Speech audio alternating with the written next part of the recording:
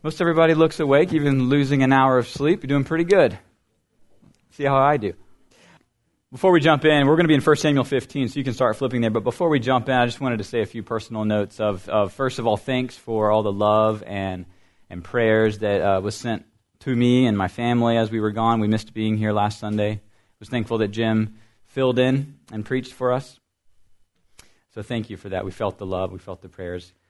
Also, just wanted to say I heard an important announcement was made last Sunday, and I just want to, while I was sad not to be here, just want to say that I'm very thankful for the committee's work. It's one of the greatest honors of my life to be a pastor here, and I'm grateful beyond words. So I know we have a few more steps to take, but I'm always available to talk if you have any questions for me. But just keep praying. We love you guys. Thankful to be here. Thank you. All right, enough of that. We got to go through a lot of verses today. 1 Samuel 15. We're going to be going through the whole chapter. And just to give you more of an overview, just a reminder where we are, this is taking us through the beginning of the monarchy, the beginning of the kings of Israel. And this is our first king we've been looking at as Saul. In chapters 13 through 15, it's been bad. It's been difficult for Saul. He's been showing why his kingship wasn't going to last. And in this chapter, we see finally that he is rejected ultimately by the Lord in his final disobedience. So we're going to read as to what takes place there. So if you're able to stand, please stand. If you can't stand because it's a very long passage, it's okay. We won't judge you. But we stand to honor God's word. But this is God's word.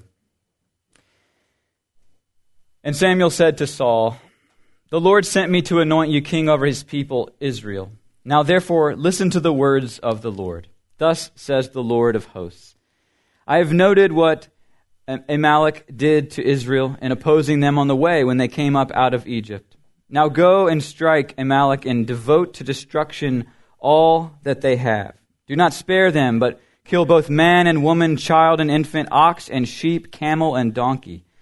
So Saul summoned the people and numbered them to Telaim, 200,000 men on foot, and 10,000 men of Judah. And Saul came to the city of Amalek and lay in wait in the city. Then Saul said to the Kenites, "Go, depart. Go down from among the Amalekites, lest I destroy you with them. For I showed kindness to all the people of it. You showed kindness to all the people of Israel when they came up out of Egypt." So the Kenites departed from the Amalekites. And Saul defeated the Amalekites from Havilah as far as Shur, which is east of Egypt. And he took Agag, the king of the Amalekites, alive, and devoted to destruction all the people with the edge of the sword. But Saul and the people spared Agag and the best of the sheep and of the oxen and of the fattened calves and of the lambs and all that was good, and would not utterly destroy them. All that was despised and worthless they devoted to destruction. Well, the word of the Lord came to Samuel, "I regret that I have made Saul king, for he has turned back from following me and has not performed my commandments." And Samuel was angry, and he cried to the Lord all night. And Samuel rose early to meet Saul in the morning, and it was told Samuel, Saul came to Carmel, and behold, he set up a monument for himself, and turned and passed on and went down to Gilgal. And Samuel came to Saul, and Saul said to him, "Blessed be you to the Lord, I have performed the commandment of the Lord." And Samuel said, "What then is this bleating of the sheep in my ears, and the lowing of the oxen that I hear?" And Saul said, "They have brought them from the Amalekites, for the people spared the best of the sheep and the oxen to sacrifice to the Lord your God, and the rest we have devoted to destruction." And then Samuel said to Saul, "Stop, I will tell you what the Lord said to me this night." And he said to him, "Speak." And Samuel said, "Though you are little in your own eyes, are you not the head of the tribes of Israel? The Lord anointed you king over Israel, and the Lord sent you on a mission and said, 'Go, devote to destruction the sinners, the Amalekites, and fight against them until they're consumed.' Why then did you not obey the voice of the Lord? Why did you pounce on the spoil and do what was evil in the sight of the Lord?" And Saul said to Samuel, "I have obeyed the voice of the Lord. I have gone on the mission on which the Lord sent me. I have brought Agag, the king of Amalek, and have devoted the Amalekites to destruction. But the people took of the spoil, sheep and oxen, the best of the things devoted to destruction, to sacrifice to the Lord your God in Gilgal. And Samuel said, Has the Lord as great delight in burnt offerings and sacrifices as in obeying the voice of the Lord? Behold, to obey is better than sacrifice, and to listen than the fat of rams. For rebellion is as the sin of divination, and presumption is as iniquity and idolatry.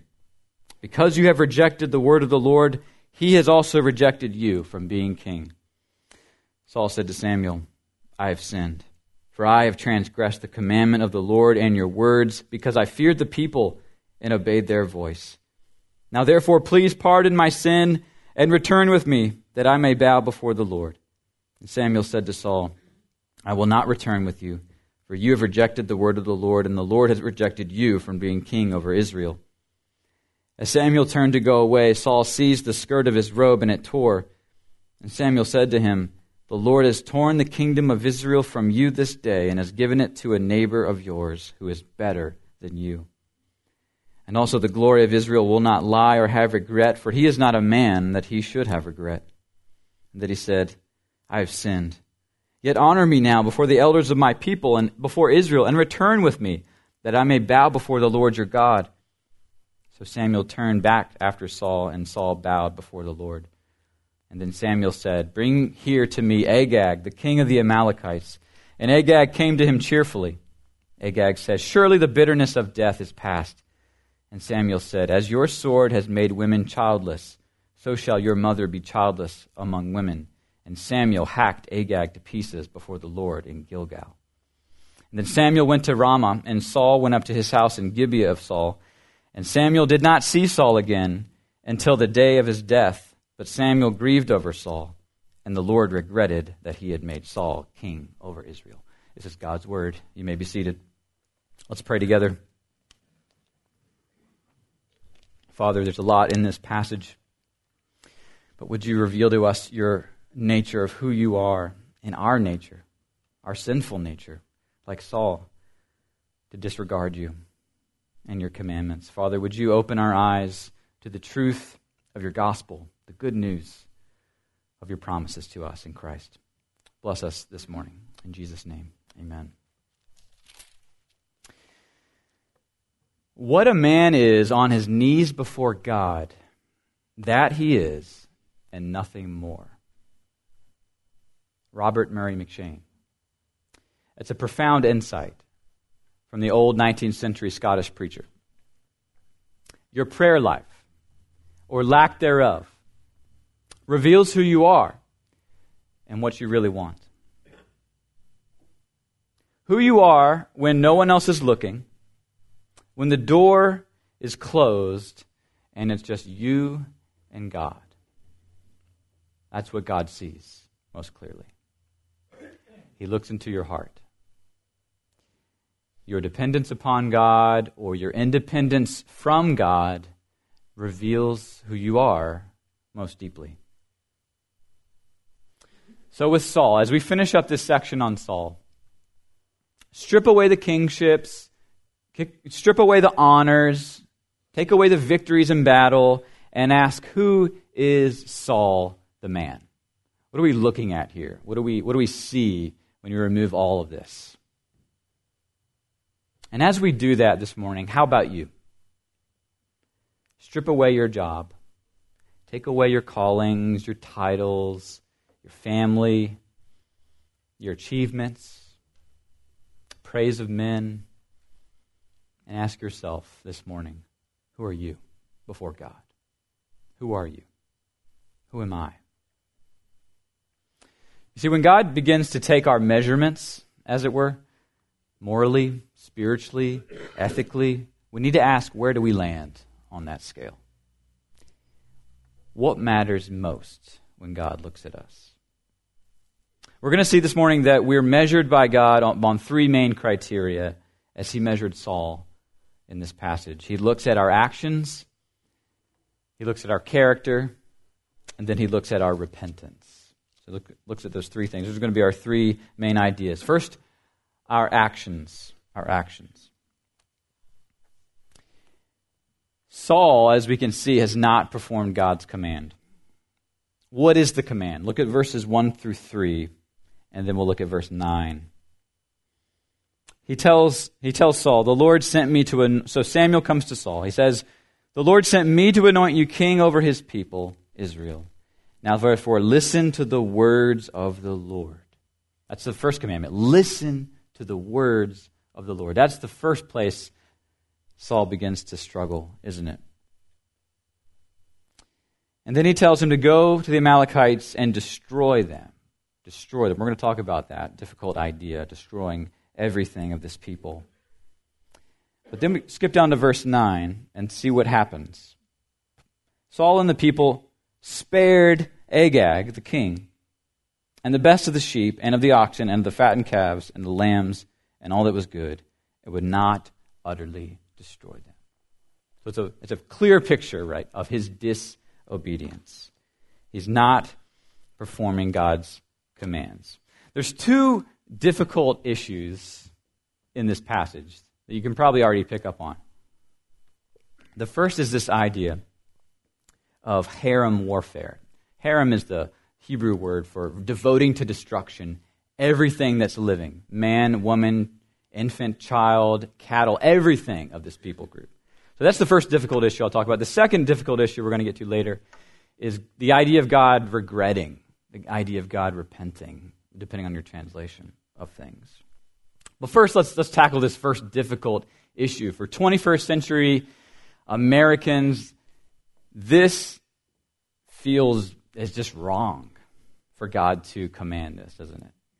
How do we as 21st century Americans make sense of God's command in warfare that included the killing of civilians in this way? Well, first we need to think about, okay, God has judged people and killed people before in the Bible. The flood, for instance, wiped out humanity at that point. And no one was spared except Noah and his family. You can think about the plagues on Egypt and the death of the firstborn of the nation of Egypt. But this feels different. It feels more difficult, doesn't it, when God uses human agents to do this kind of judging and this killing. Well, the first question I want to ask is, a lot of people will reject this and say, how can you worship this God? This is ethnic cleansing. This is genocide. So is that true? Is this ethnic cleansing? The answer is no, and let me explain. In Deuteronomy, God provided for two types of warfare. The first kind of warfare was battles fought outside of the Promised Land. And then there were battles and rules for battles fought inside the Promised Land. The first type, outside, allowed Israel to spare people, and the second type, inside the Promised Land, didn't allow Israel to spare anyone. It's called harem practice. It's meant devotion or consecration to destruction and a devotion to God. It was a sacred act of fulfilling divine judgment. And so it's outside of our current categories of warfare and the rules we think about of war. It's outside of those categories. It's different. It's wholly different. Even though, Justin Taylor writes, even though the destruction is commanded in terms of totality, there seems to have been an exception for those who repented, turning to the one true and living God. For example, at Jericho, when the walls fell down, Rahab and her family, because she repented, because she helped the spies, she was saved and all her family. Another example in Joshua 11 is the Gibeonites. They were also spared because they joined with Israel and believed in God. So what this means is that the reason for the destruction of God's enemies was precisely because of their rebellion and according to God's justice, not because of their ethnicity, not because of their skin color, not because of their language or anything like that, or where they were from. It's because of rebellion against God. Ethnic cleansing and genocide, we've heard of that, and it's happened throughout history, refer to a destruction of a people due to their ethnicity, and therefore this would be an appropriate category.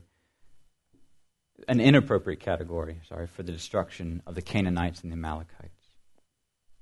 Justin Taylor says, the destruction of the Canaanites and Amalekites is a picture of the final judgment. And if we go back and read about the Amalekites, who they were and what they did to Israel, and back in Deuteronomy 25, God says, remember what Amalek did to you when they were in the wilderness. Amalek, at one point, the nation, military, came to the backside of Israel as they're going through the wilderness and took out the weakest of Israel and killed the innocent people of Israel. And so this is really vengeance. This is God's justice on the Amalekites. Tim Mackey says, Israelite conquest of Canaan is described as an act of divine punishment on an extremely corrupt society. But God is consistent, and He doesn't play favorites. He warned that the Israelites, that if they broke the covenant and adopted the culture and religious practices of these people, they would face the same consequences. That Israel ultimately was going to be held to the same standard of worshiping the true God. It was clearly stated in the covenant agreement that if they behaved in the same way as the Canaanites, Yahweh would treat them as His enemy and inflict upon them the same punishment. We read about that in Deuteronomy chapter 28. And that's exactly what happened, isn't it? The book of Judges tells about this decline of Israel slowly becoming Canaanized to look just like the rest of the nations.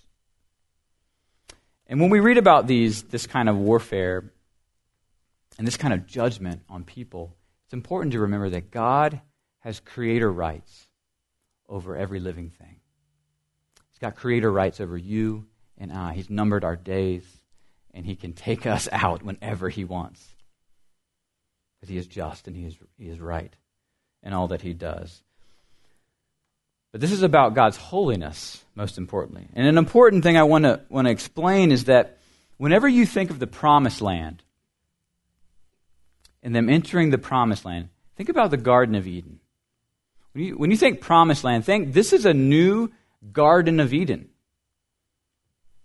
That when they're coming into this land, it's supposed to be holy. There's supposed to be no sin. There's supposed to be no sinners in this place. And when we go back to Deuteronomy 20, we talk about the two different kinds of warfare. The second kind, in the land, says, the Lord your God is giving you an inheritance. You shall save alive nothing that breathes, but you shall devote them to complete destruction. You see, in the Garden of Eden, it was holy. It was perfect.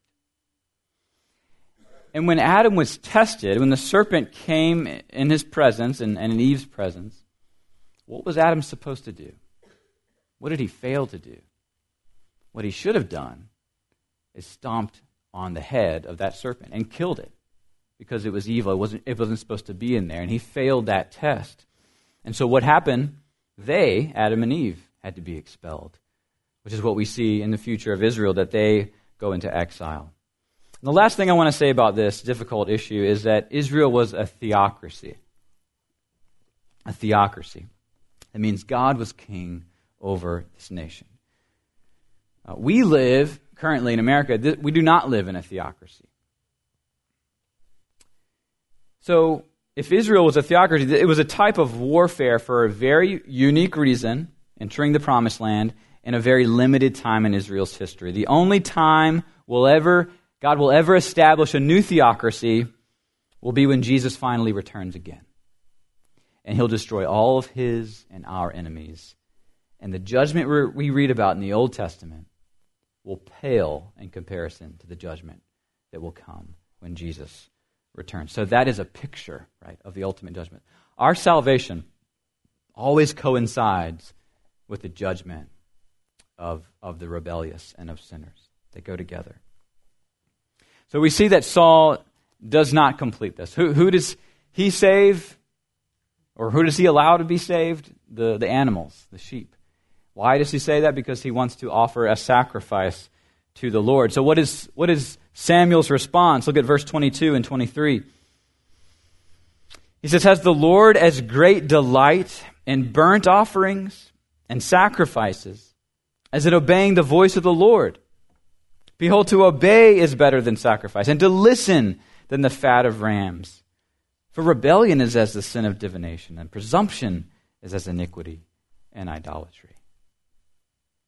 What he's telling Saul is, it's better for you to obey than to rely on my grace and offer sacrifices. Because yes, God is merciful, but he wants more than that, our obedience.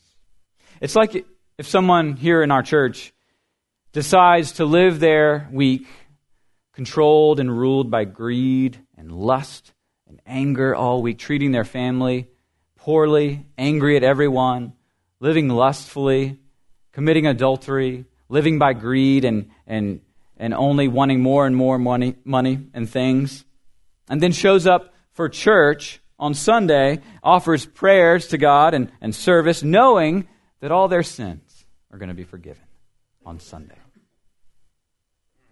What does Paul say to that in Romans 6?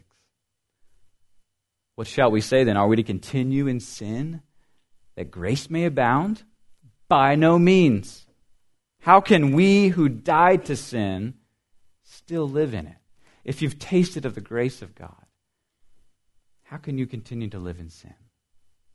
He says, continues in Romans 6, just as Christ was raised from the dead by the glory of the Father, we too might walk in newness of life.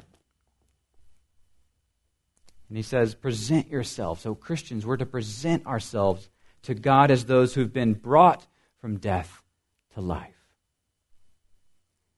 In verse 14 of chapter 6 of Romans, he says, for sin will have no dominion over you, since you're not under law, but under grace. Brothers and sisters, grace is not a reason to sin. It's a reason to obey. Grace is not a reason to sin, but to obey. And that's what Saul should have known, that God is a gracious God, but we ought to obey him. But what else does Saul do? So he presumes on God's grace, but he also blame shifts. Again, we've seen him do this many times.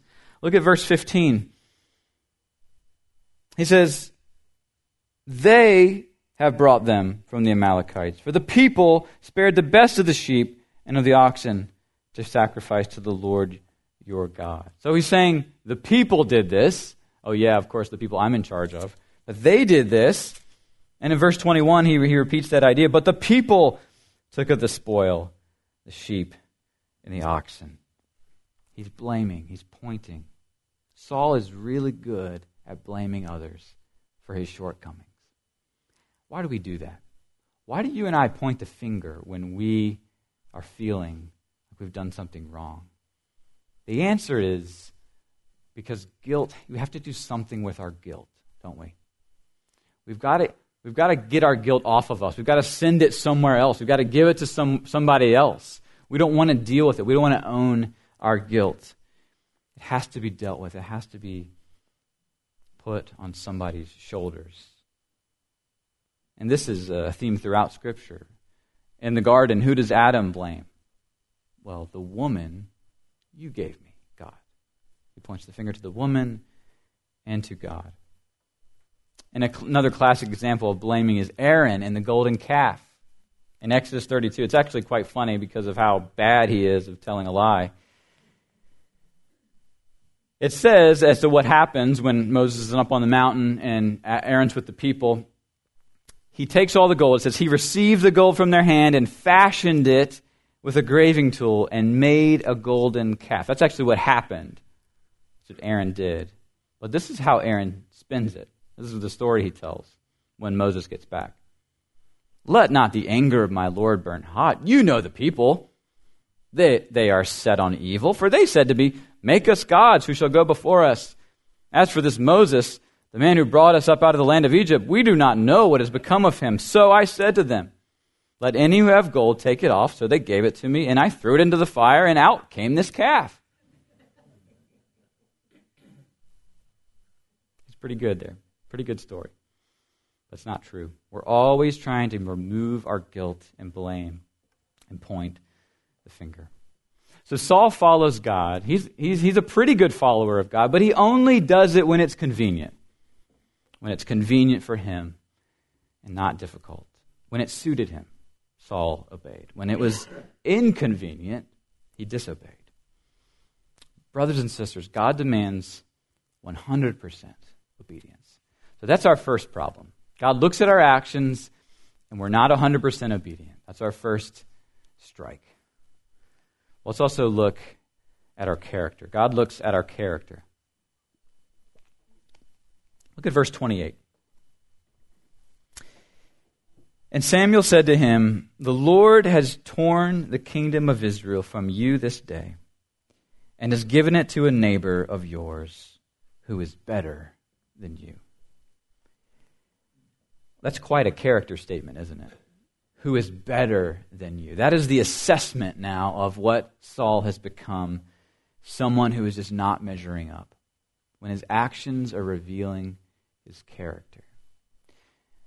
If any of you had children, you know that your children will act a certain way, which is in according to their character. But sometimes they'll do things that are just out of their character. It's like that's not like them to act like that. So like when they're sick, they act out of character. Often they'll act more tired. They lay on the couch. They're quieter. They're sometimes more peaceful when they're sick. But when you see a pattern of behavior that continues, and you see it day after day, week after week, that's not just out of character. It actually becomes their character. It becomes who they are quite a bit. Because our actions reveal who we are ultimately.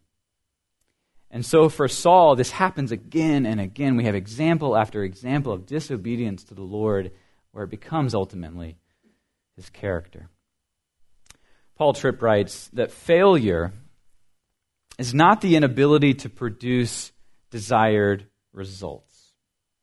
Failure is not the inability to produce the desired result. You see, what God was asking Saul was not to figure out or to guarantee results in battle or guarantee any kind of result, but it was just faithfulness. It was just obedience to God. That's all he wanted. And so that was his ultimate failure. Tripp continues, he says, true failure is rooted in laziness and pride and lack of discipline and self-excusing, failure to plan well, lack of joy in labor, and failure to persevere during hardship. Failure is not first a matter of results. Failure is always first a matter of the heart. It's failure when I have not invested my God-given time and energy and gifts in the work of God that he's called me to do. Laziness and unfaithfulness are failure. But here's what God asks of us. Tripp writes, faithfulness is what God asks of us.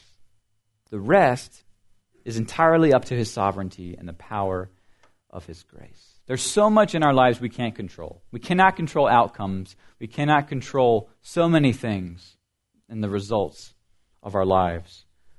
But what God asks us for is basic obedience and faithfulness. Basic obedience and faithfulness. So we see that this is the true failure. It's his character and not trusting in the Lord. Another character mark we see of Saul is in verses 17 through 19.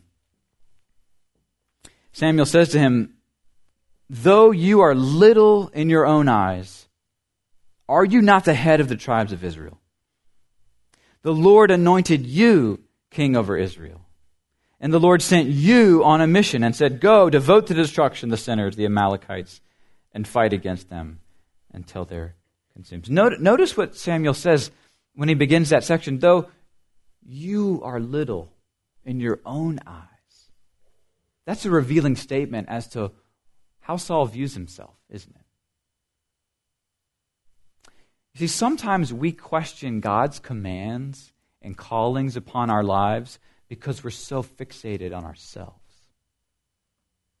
We're so fixated either on our shortcomings or fixated on how good we think we are. And so either way, we question what God is doing and is calling upon us because we're looking so much at ourselves. And so Saul, what was his issue? He thought little of himself. He had forgotten that it was the Lord who called him to be king. He was so thinking about his shortcomings that it continued to help hinder him.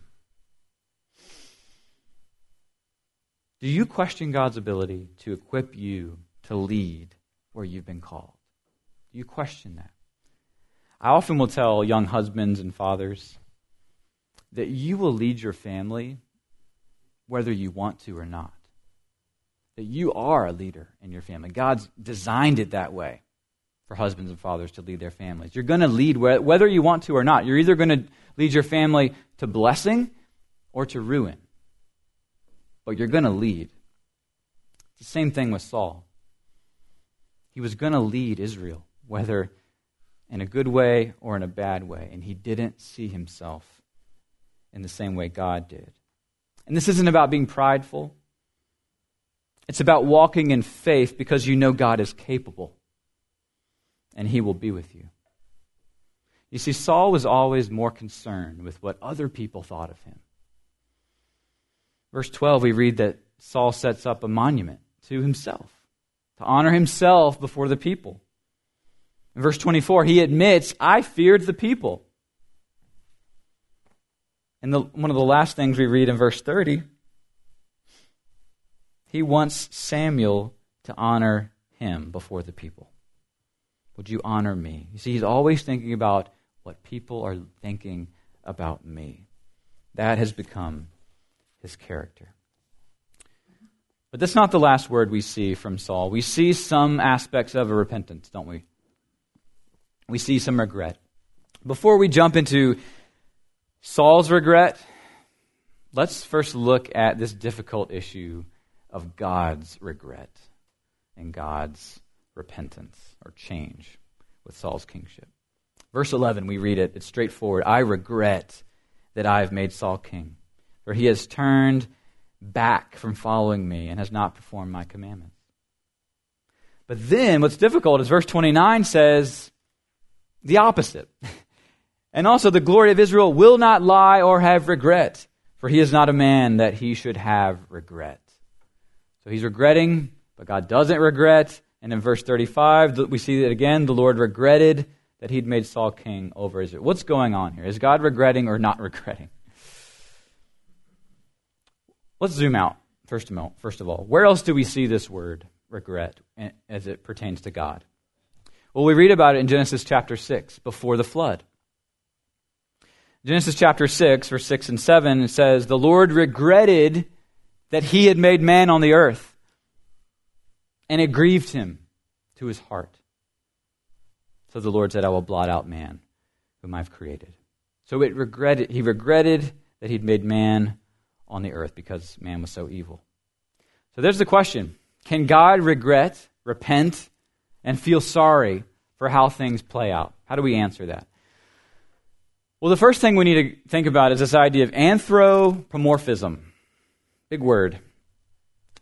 But it's basically this, that sometimes the grammar of Scripture uses the grammar of humanity, people, to communicate the truth about deity. Grammar of humanity to talk about deity. And sometimes Scripture stoops to use human categories to tell the truth about a God far beyond all our categories. We're trying to grasp the infinite God with this kind of language. And he's stooping down to use our language. So a few examples of this in the Scriptures are the use of God's right hand. That God will save you by his right hand. Right? It's not literal, it's figurative.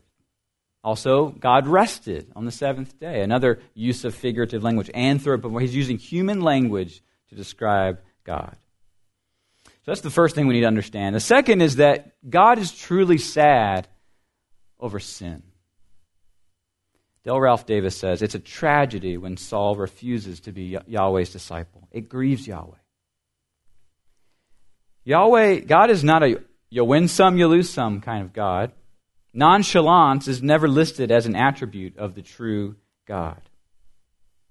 And so when it says that I regret that I made Saul king, it does not intend to suggest Yahweh's fickleness of purpose, but his sorrow over sin. We need to know that the God of the Bible is no cold slab of concrete, impervious to our carefully defended apostasies. I love that. Del Ralph Davis says, God is no cold slab of concrete. Did you know that every time you choose to disobey God, it grieves him? It grieves him to his heart.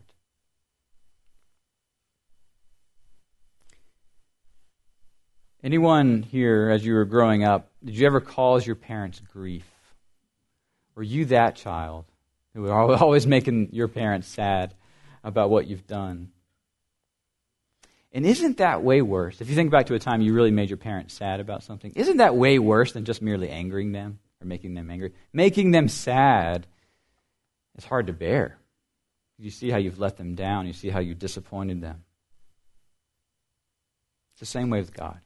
He grieves over our disobedience. And so there is a type of paradox here, where God never changes his mind. He never changes who he is, but he is responding to his creation. He's responding to how we live and the things we choose. He is saddened over our sin.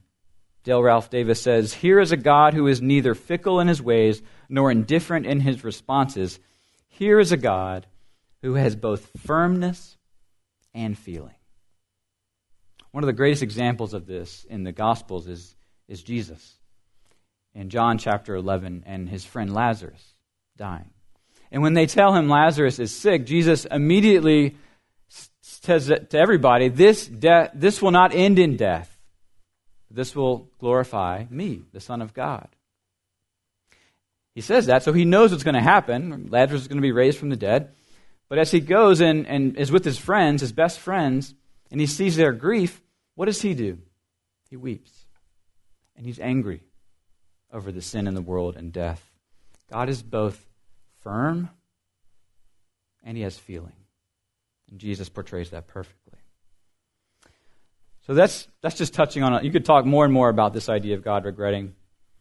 But we'll leave it there for now. And then let's turn to the repentance or regret that Saul shows. So let's look at verses 24 and 25 and look at what Saul does here.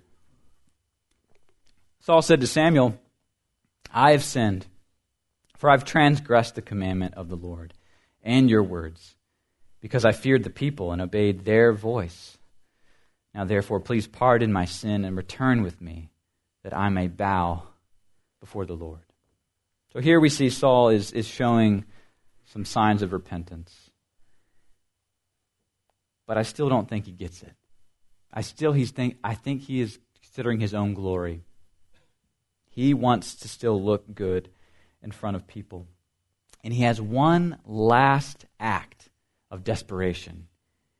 He grabs Samuel's robe. Look at verses 27 and 28. As Samuel turned to go away, Saul seized the skirt of his robe, and it tore. And Samuel said to him, "The Lord has torn the kingdom of Israel from you this day, and has given it to a neighbor of yours who is better than you." So it's almost in anger. He's grabbing at Samuel's cloak, his robe, and it tears, and it becomes this judgment sign against Saul, that his kingdom is now being torn away from him. Our actions and our character aren't enough. Saul's actions and his character was not enough. We need repentance. We need to come to God with nothing in our hands but desperation. And as I thought about him reaching out and touching the robe of Samuel, there's this parallel story of a woman reaching out and grabbing the cloak robe of Jesus that I read earlier from Luke chapter 8. It reminded me of that and how she came to him when she had nowhere else to turn. Let me just read a few verses from Luke 8 as we close this morning. There was a woman who had a discharge of blood for 12 years, and though she had spent all her living on physicians, she could not be healed by anyone. And she came up behind Jesus, and she just merely touched the fringe of his garment. And immediately, her discharge of blood ceased, and she was healed. Jesus says, "Who was it who touched me?" And when all denied it, Peter said, "Master, the crowds are coming around you." Jesus said, "Someone touched me, for I perceive that power has gone out from me." she was not healed by anyone throughout her whole life. For years and years she had this malady. But in faith and just reaching out and touching Jesus healed her instantly. Because she had nowhere else to turn. It wasn't about her glory. It wasn't about who she was. She just needed Jesus. And he healed her. And he says to her, daughter, your faith has made you well. Go in peace. That's the king that Samuel was not, that Saul was not, and that David points to, but he was not as well. That's the king we all need. As we were gone last weekend to my brother-in-law's church, he preached on kindness, the kindness of God, and how we're to be kind as well. And he also teaches at a private school there, and he says he always begins the semester asking his students, can you think of a time in the Gospels where Jesus ever turned someone away who wanted to be healed? Who they said they want to be healed by Jesus. Is there ever a time where he refused them and he wouldn't do it? No. I can't think of a time either. He always healed those who came to him. And that is the same truth for you and I this morning. If you come to Jesus, he'll take your sin, he'll take everything that is on your shoulders, your guilt, your blame shifting, everything. He'll take it upon himself.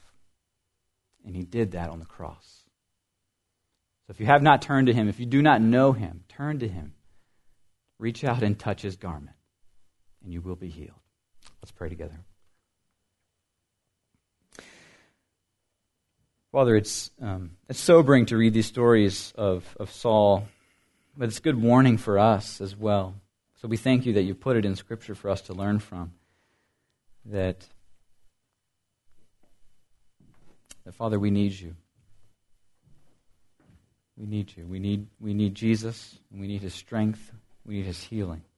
And we thank you that we have a king that is better than Saul and David and Samuel. He's perfect in all his ways and righteous. So, Father, help us to run to him for salvation. It's in Jesus' name we pray. Amen.